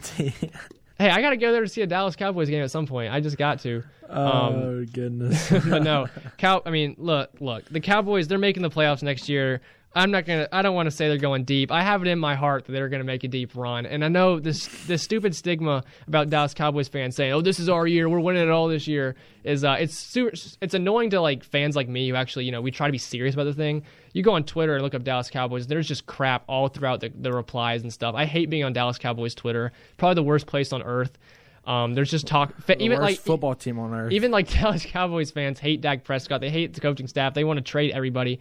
Literally saw a tweet today saying, "Let's trade Zeke and a second round pick to the Saints for Kamara, because we'll get rid of Zeke's contract and sign Kamara to $6 million a year." And I was like, "Are you dumb? Come on now. Zeke's top 2 running back in the league. Kamara's he's top 5, top 6." But the Dallas Cowboys, whether they win the NFC East or they come wild card to the Eagles, that one's just like every year for the last 4 years. That's going to come down to the wire between those two teams. I took with my Cowboys to win the NFC East, make a playoff push. I can totally see them going 11-5, 12-4. I had the opportunity. 12-4. You realize that's 4 lost games. 4 losses, yeah. They have and they're in the toughest division in the NFL. In the NFC East? Not division. You mean conference? Yeah, conference. Okay, I'll give you that. It is the hard conference. The Cowboys have the second or third easiest schedule coming in, which is kind of absurd to me. They play Eagles will beat them both times. I don't know about both. No, Cardinals will for sure beat them. Cardinals won't beat them. Yeah, Seahawks will get them. Packers will beat them. Vikings might even beat them. I think the Vikings have a great shot of beating them. Mm-hmm. And Buccaneers will for sure beat them. That's only 5. That's 5 wins or 5 losses. Oh, well, that's just for sure. Saints will definitely beat them. The Saints whooped them last year. We don't play the Saints. Y'all did play the Saints last year this year. Last year. Oh, okay. I'm looking at it right now. You got lucky there. I love seeing just Washington. We're going to play Washington. That was insane. Rams, dub, Falcons dub, Seahawks L. Rams, you think you'll beat the Rams? I don't think so. We're going to have the first victory in SoFi Stadium's going to the Dallas Cowboys. No way. Absolutely. There's no shot. The LA Rams, no shot. Coming off, I put money on it right now. Might have to talk about Venmo after the show. I don't know about that. The Cowboys, dude. Their offense is just looking at it. I did not expect to get CeeDee Lamb in the draft. I was thinking Clavon Chaiston or Grant Delpit or Xavier McKinney, someone on the defensive side, safety, linebacker, somebody for us. Wide receiver CeeDee Lamb, arguably the best wide receiver in college football last year. Just insane to me that we were able to get him. Still feels kind of crazy. Just looking at him in practice right now, our analysts are already saying he's the number one receiver on the team, ahead of Amari Cooper. So that's insane. I think the Dallas Cowboys are set for the future right now with CeeDee Lamb. Come time for Michael Gallup and him and CeeDee Lamb to get signed to an extension, we can get out of Amari Cooper's contract because he'll be about 2 or 3 years into it. We can get out of that contract, run with CeeDee Lamb and Michael Gallup, and I think we have a great future ahead. Dak Prescott on the franchise tag right now, but they're going to make a deal done. We love the guy. The Cowboys front office loves Dak Prescott. He's the leader of this team, so I fully expect Cowboys to make the playoffs this year. They're going to make it. They're going to make the NFC Championship game. They're going to win the whole thing, maybe. No, I won't go out and say that. I already have the Seahawks and Ravens. It might be the Seahawks and Cowboys in the NFC Championship game. No way. All I want is at least one playoff win. At least make it to the championship game. I'll be happy. That hasn't happened in so long, man. We made the divisional round three times in the last 20 years. Lost to the Packers twice and the Rams once. So just give us something. That's all I ask. Just give us something. But talking about the Cowboys makes me just want to yawn. I could talk about them all day. But obviously, once we get into the season, once we see them win the Week 1 game, we'll have a lot more to talk about. But let's shift gears a little bit here. Let's go down to New Orleans right now because the big news that kind of came out was we'll just touch on this a tad. But Alvin Kamara, there's a bunch of reports just 1 day or 2 days ago about him not reporting to practice for 3 straight days. And people were like, what's going on? And there's contract obstruction with him. He's wanting to get a deal with the Saints. They're not wanting to do the money he was doing. So there was rumors about what was going to go on with them, whether they're going to release him or not. And according to people, Kamara wanted Christian McCaffrey money. He wanted $15 million a year or $14 million a year, somewhere in that range, because obviously that's what Christian McCaffrey got. And he is, I think, he's the highest paid running back in the league, which rightfully deserved. He's an amazing back. Number 1 running back last year, caught the balls out of the backfield, ran, phenomenal player. He was a 1,000-yard receiver, 1,000-yard rusher. That rarely happens in the NFL, so congrats to him. He got the bag. They rolled the Brinks truck right up to his backyard, gave him all the money he wanted. But Kamara also wants that money, and Kamara's been a great back. He was under Mark Ingram, them a tandem a couple years ago with the Saints, and for the last 2 years he's been the solid number 1 back in New Orleans, but he's not kind of the ground and pound back that you normally see. He's not an Ezekiel Elliott, he's not a Christian McCaffrey, Saquon Barkley, the backs that you're going to throw and give the ball to 20, 25 times a game and lead that offense. He's not that.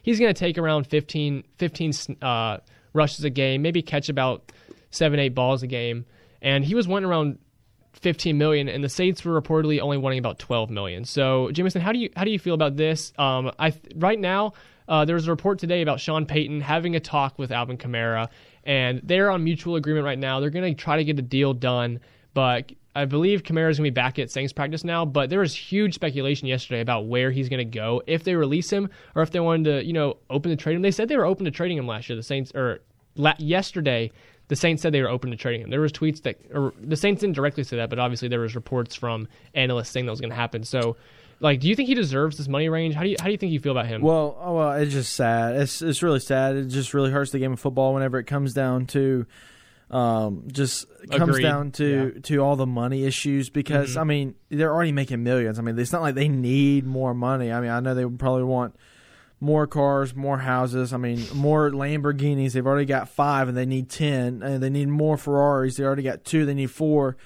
They've already got 4 houses, so they need 8 houses. They need a private jet. And so it's just it's really sad because it's like, come on, man. Like, you're already making millions of dollars. Like, people would dream of that. I mean, dream. I mean, I just want like $500,000. Yeah, I'll take $500,000 right now.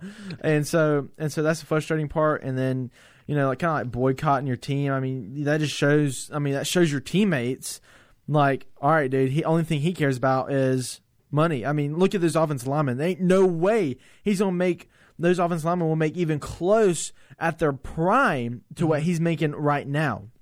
So, exactly, yeah. I mean, that just shows your teammates how selfish you are. All you care about is money, and you don't care about getting better. You don't care about helping your team out, but because you care about money. And same thing with Ezekiel Elliott. But I think Alvin Kamara is one of the best running backs in the league for sure. And I think he's unstoppable at times. And so,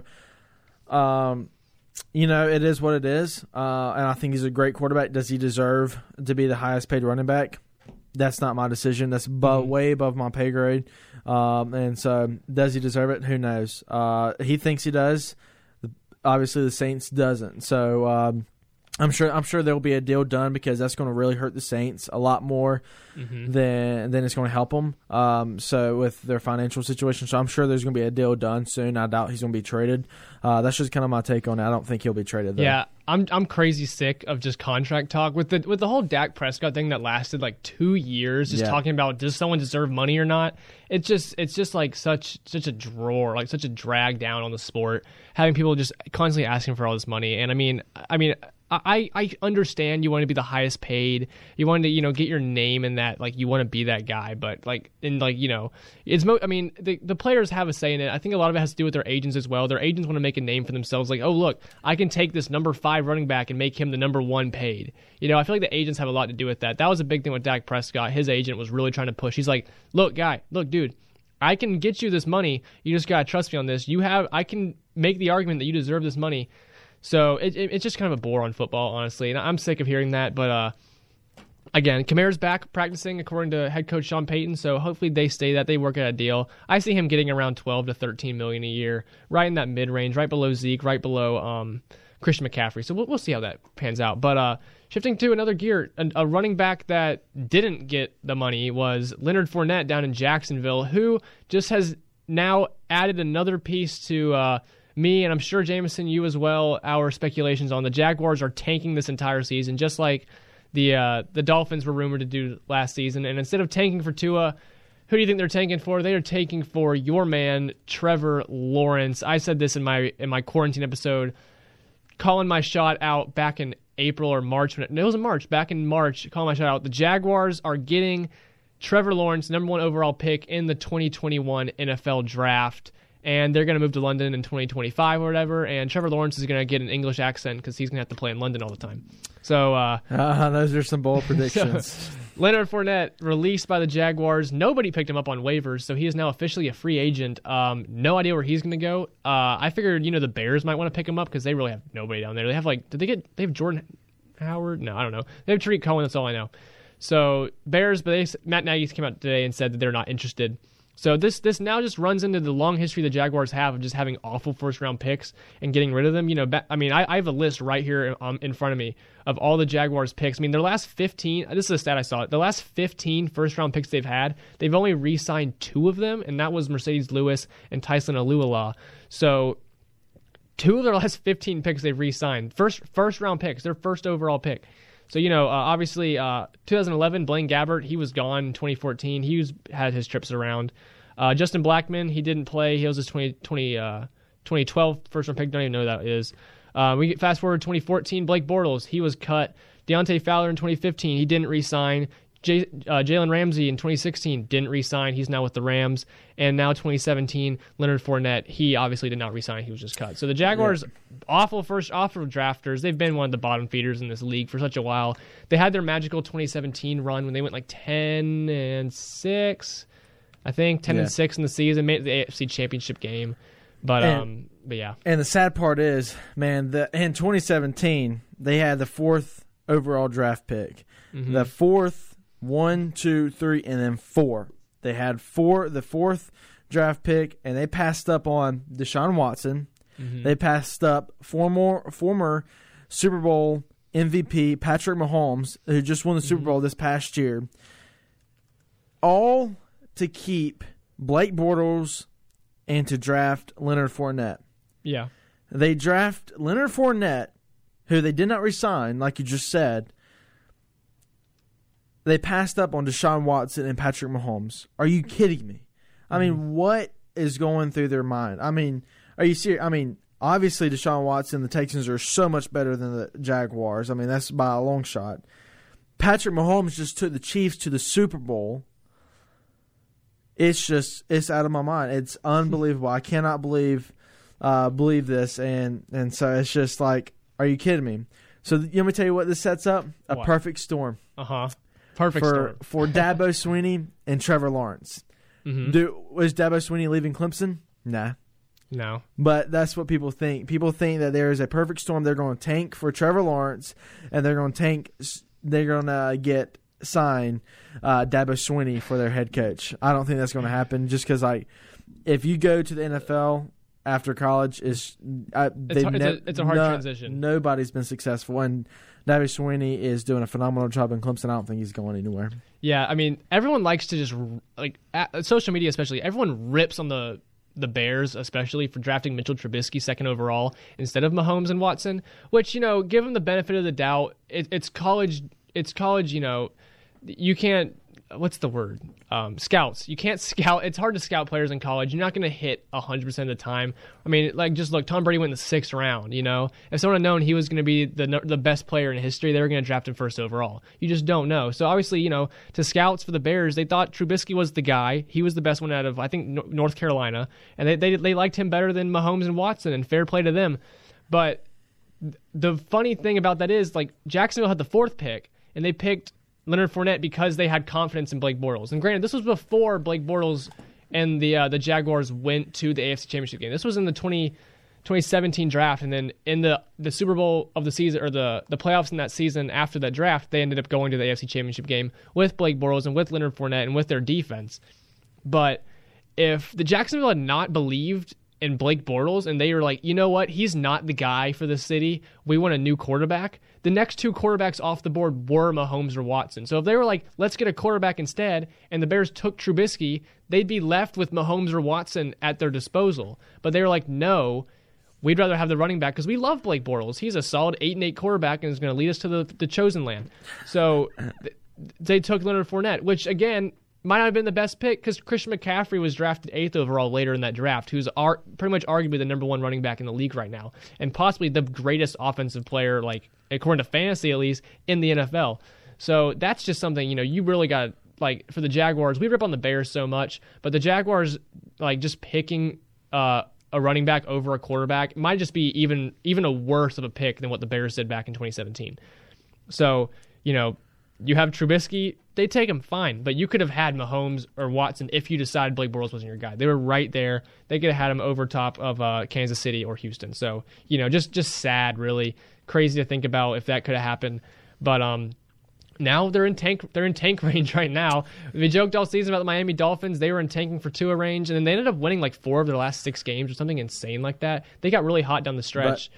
And then they ended up, luckily they didn't get the number 1 overall pick, but luckily Joe Burrow hopped on the scene, so he was chosen ahead of Tua, and the Dolphins were able to snag Tua, which was, their guy anyway. Yes. So, and it's gonna be very interesting if they tank and Trevor Lawrence stays in college for a senior year. For his senior year, that's gonna really, really suck. And I don't think nobody really knows. I've got some connections that is really, really close to Trevor Lawrence, so I'm sure I can ask them if he's gonna go or not. One of my buddies, Trevor Lawrence has been to his house and everything like that. But they're really good buddies, so I'm sure I could get the scoop on if Trevor Lawrence is going to go or stay.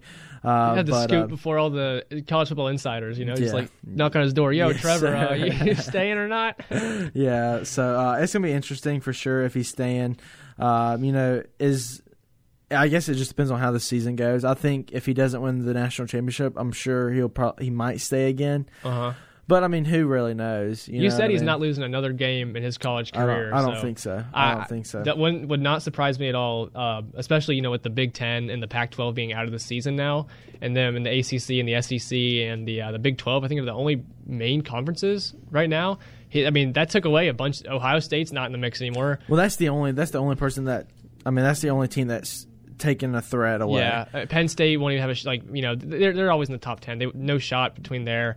Minnesota, they were good last year. They're not going to be in it this year either. So they obviously still have to contend with the SEC teams, obviously. So crazy. This whole COVID thing is really just going to shake up the whole thing.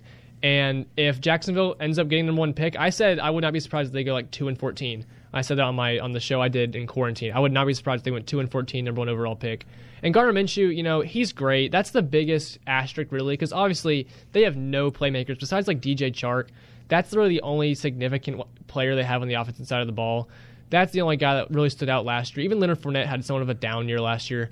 So DJ Chark is really the only playmaker. Their defensive side of the ball, they've lost everybody. Calais Campbell going to Baltimore was like the nail in the coffin. They have pretty much nobody left on that defensive side. No playmakers at all. Gardner Minshew is really the only asterisk on whether or not they're going to get Trevor Lawrence. They could still get the #1 overall pick next year, but if they have any bit of faith in Gardner Minshew, they might keep him just because it's the safe option instead of getting rid of him and going with Trevor Lawrence. Gardner Minshew wasn't amazing last year. He won the starting job over Nick Foles. When Nick Foles got hurt and then eventually came back and they traded him away to the Chicago Bears. But Gardner Minshew, he was okay. He has mobility with his feet. He has the mustache. He was a social media phenomenon last year. So if he can have a decent season this year, he might be able to secure his spot. But 2-14, I really can't see them having a spectacular statistical season, going 2-14 and just getting dismantled by teams. They will be behind a lot though, so he'll get a lot of opportunities to throw. So maybe Gardner Minshew will be up there in the top 10 of throwing. And he's obviously he can rush with his feet as well. So that's the only aspect I really have to see with Trevor Lawrence going to Jacksonville. But I hope he does, because then I'll get my prediction almost a year in advance, completely out of the blue, them tanking, which I said that back when Jalen Ramsey was traded. So, or no, not when Jalen. Who was traded? Jalen Ramsey. Yeah. Was it? Okay. Yeah, I thought did he get traded during the season though? No. Oh, okay. I think he stuck it out. Quarantine has my mind, flipped everywhere. Yeah. But yeah, there's a big trade. It must have been Jalen Ramsey or somebody else down there in April around the trade deadline, and I was like, yep, all right, sorry, Jaguars tanking. Goodbye. They're going to London. They're getting Trevor Lawrence. So fully expect a British speaking Trevor Lawrence by 2025. That's almost fully in play. Maybe Dabo Swinney as well. Maybe they'll both pick up, go to some English pubs every weekend. But we're going to take a quick... He was traded during the season. He was? Because he went to the Rams. Remember, and he played... Who was traded then? Oh, I'm going to look it up now. Who was traded from the Jaguars someone was traded during that episode, because that's why I talked about it. I don't know. I can't look at this. My Google does not work very well. Jaguars trades March. It wasn't Jeff Swain because he was a tight end. I don't care about Jeff Swain. It was... Come on now. April? No, not April. March. Oh, it was Calais Campbell. That's what it was. Okay. But I don't know why. I thought that happened in June for some reason. But no, that wasn't March. It was Calais Campbell. That's what I was thinking of. But yeah, obviously. British-speaking Dabo Swinney and Trevor Lawrence at an English pub in 2025 after they beat down on the Houston Texans. So we're going to go to a quick break, and when we come back, we're going to talk a little bit more. There's some news about college. They're starting up in just a week, so we're going to talk college football, see what's going on that side of the NFL and football spectrum. So be sure to tune in for our last half hour of the show, and we will be right back.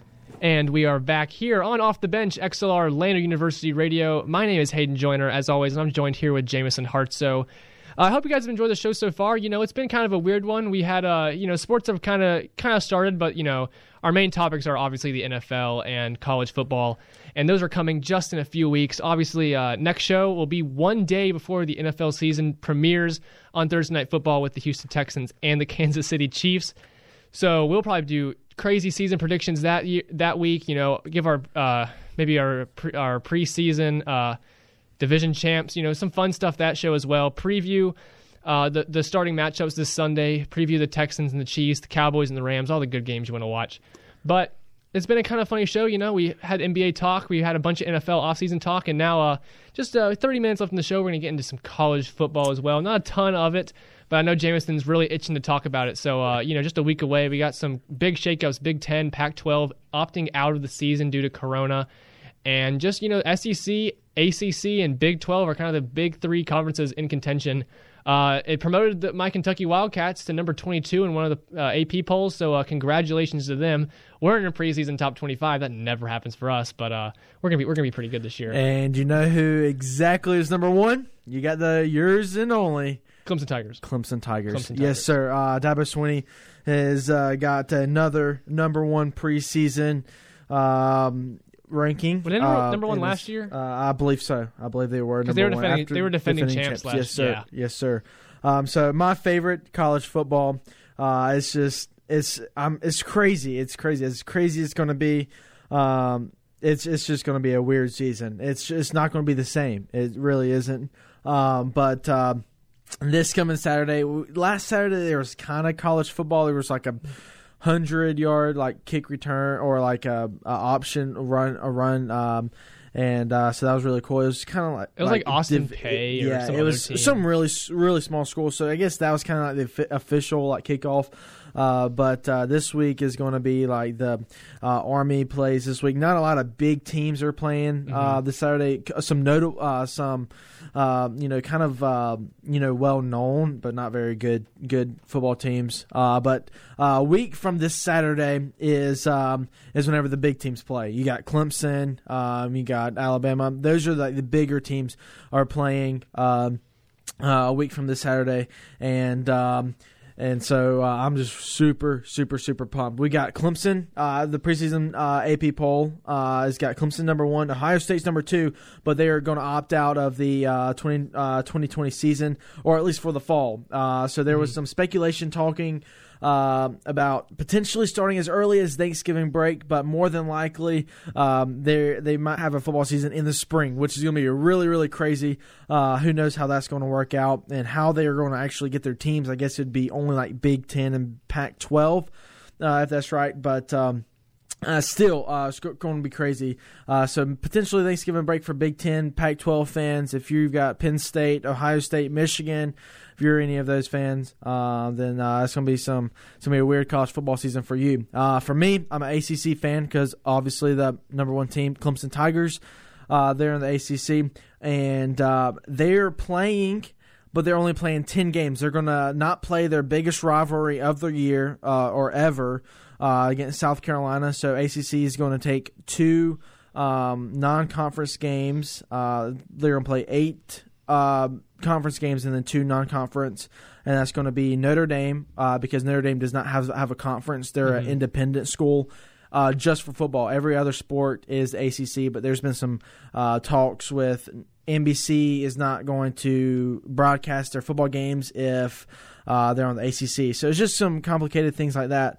So they're an individual. So ACC is going to pick up their football team, and I think every team is going to play Notre Dame.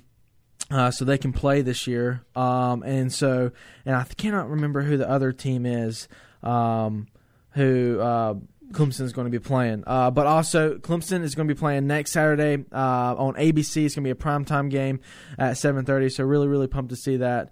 But it's just going to be a crazy, crazy football season. Just some. Who knows? I mean, who knows? All of their workouts, all of their practices have been cut short. Everything. It's gonna be crazy. Mm-hmm.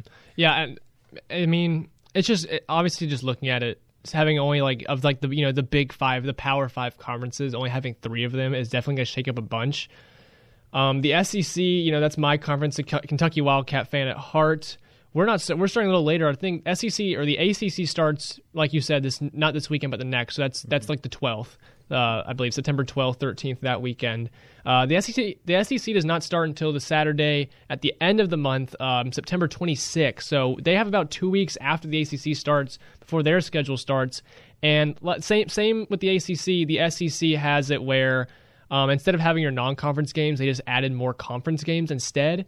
And so I know I said last season, like the Kentucky Wildcats, we're a good team this year. I really feel like we are, and we're gonna Kentucky Wildcats are going to contend for. I thought they were going to contend for at least an SEC East championship with Florida and Georgia. They were going to be up there, maybe a game behind the first place. They were going to have a shot, but with the addition of, I think, 2 extra SEC games, I mean, that just really hurts us because now, I mean, normally we'd play like maybe 2 really good teams, maybe like an Auburn and a Florida during our season, but now Kentucky, you know, we have to play Auburn, Georgia, Alabama, and Florida with only one of those games at home, and that being Georgia. We got to go on the road at Auburn, on the road at Alabama, and on the road at Florida.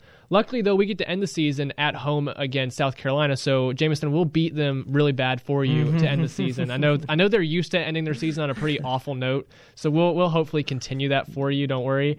But yeah, Kentucky. I made a little graphic on like my Instagram story, like my personal account. I said they're only going to lose like 3 games, and out of all, I think it's like what 8-3, 9-3. How many games do they have? 1, 2, 3, 4, 5, 6, 7, 8, 9, 10. So 10.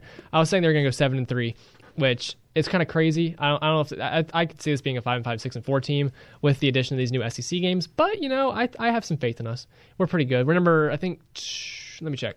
We're in the preseason polls. I know we are now because of the Pac-12 and Big Ten opting out, but I'll get that number in a second, whenever Kentucky's ranked. But yeah, just a crazy offseason with this. Clemson, I feel like with the Big Ten going away, they're almost clear favorites right now. Alabama, Tua's gone. Who's their starter? Mac Jones now? Who knows how he's going to look for Alabama? Who knows how good they're going to be?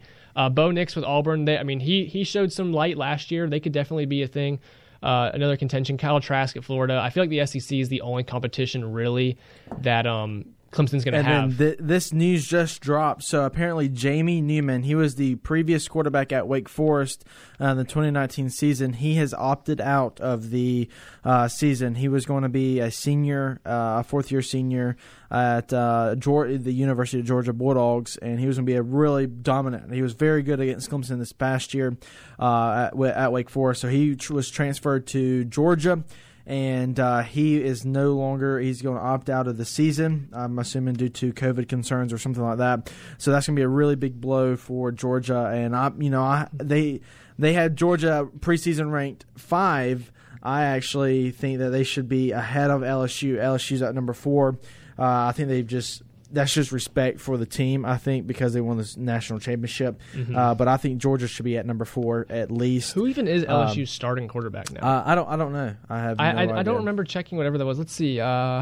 Miles Brannon, is that the top of the depth chart? I'm looking in an article that is, Miles Brennan. No idea who that is. You know, I mean, he's on LSU. He's a quarterback for LSU, so he must not be awful. But you know, no idea who that is. I think LSU, I think you're right. It's mostly respect they're kicking it for. You know, they lost all their offensive playmakers. Their offensive coordinator's gone. Jamar Chase, big news out of there. He's opted out for the season as well. So, number 1 wide receiver. They lost Justin Jefferson, obviously, to the Minnesota Vikings in the NFL draft.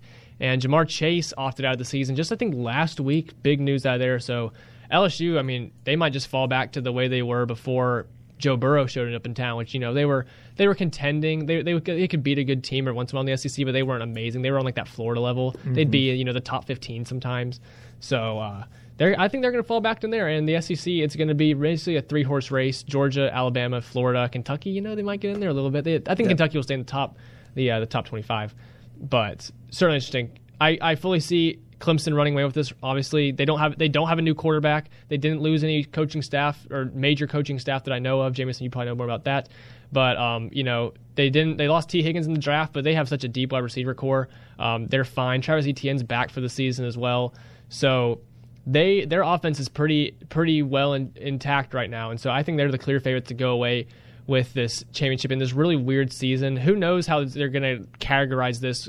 Are they, Jameson, you might know, are they running a national championship in bowl games? I'm not sure. Because with some teams playing in the spring, I know there's a few conferences that are like they're going to play in the fall, but they're not participating in the FCS. As far as I've seen, I think they are going to try to do something along those lines. I mean, obviously the safe bet's like, you know, stay within your conferences, do a conference championship. We'll fix everything next year. We'll make everything normal next year. Yeah. But I mean, I can totally see, you know, the 3 major conferences, they're going at it for national championship games. And big news is you do not lose a year. So this year, you do have the opportunity. Like, they are not counting this year as like a year. You know, you're only allowed 5 years, and being a college football, 4 years of actually playing. You're allowed 5 if you redshirt. So you can have 5 or 4 like playing 4 or more games, and they are not counting this year as like a actual goes against your eligibility. So that's really good, and much respect for the NCAA. Yeah. So, we'll just have to see how this obviously pans out. I'd like there to be a national championship game. I think it'd be a very interesting thing. I think it'll be a great ESPN 30 for 30 in a couple years as well when they make it. So that'd be very interesting. Clemson has a very, very strong shot at winning it this year just because they have an intact team. They don't have a new quarterback. So we'll definitely see how that pans out. And if the Big Ten and the Pac-12 and some other conferences ended up playing in the spring, at least we'll get some spring football. You know, we had that with the XFL. We had that with the XFL and the AFL the year before that, or the AAF.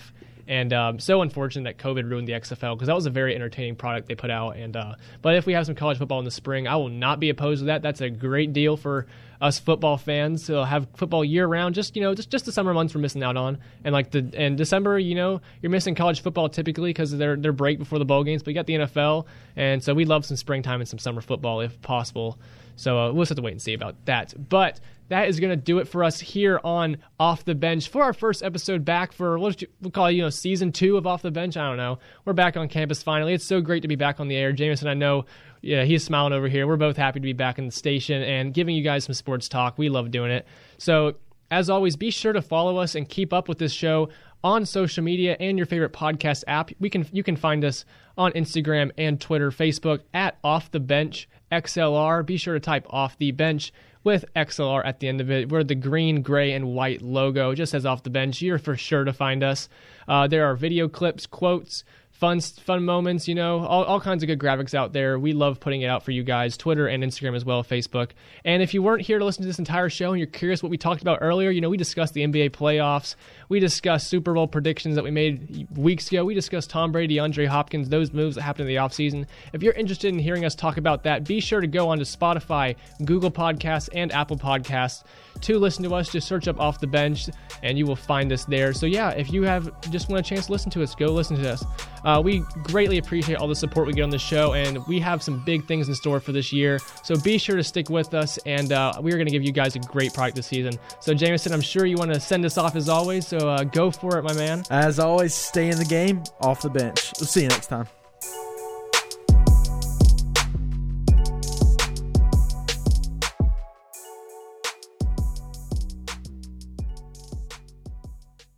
With Metro by T-Mobile, your hard-earned money goes further. This tax season, there's 0 fees to switch. Enjoy Metro's lowest price, just $25 a line for 4 lines. Plus, get 4 free Samsung Galaxy phones when you switch. Now that's the best deal in wireless. Metro by T-Mobile, empowering you to rule your day. All lines lose promo rate if any deactivates. No fees on select phones. Limit 1 per line with eligible port. Excludes sales tax. Limited time offer. Additional terms apply. See metrobytmobile.com. London Stock Exchange Group is here to be your essential global markets infrastructure and data partner, where open isn't just a platform, but a philosophy, giving you the freedom to make your mark in the world. LSEG, open makes more possible.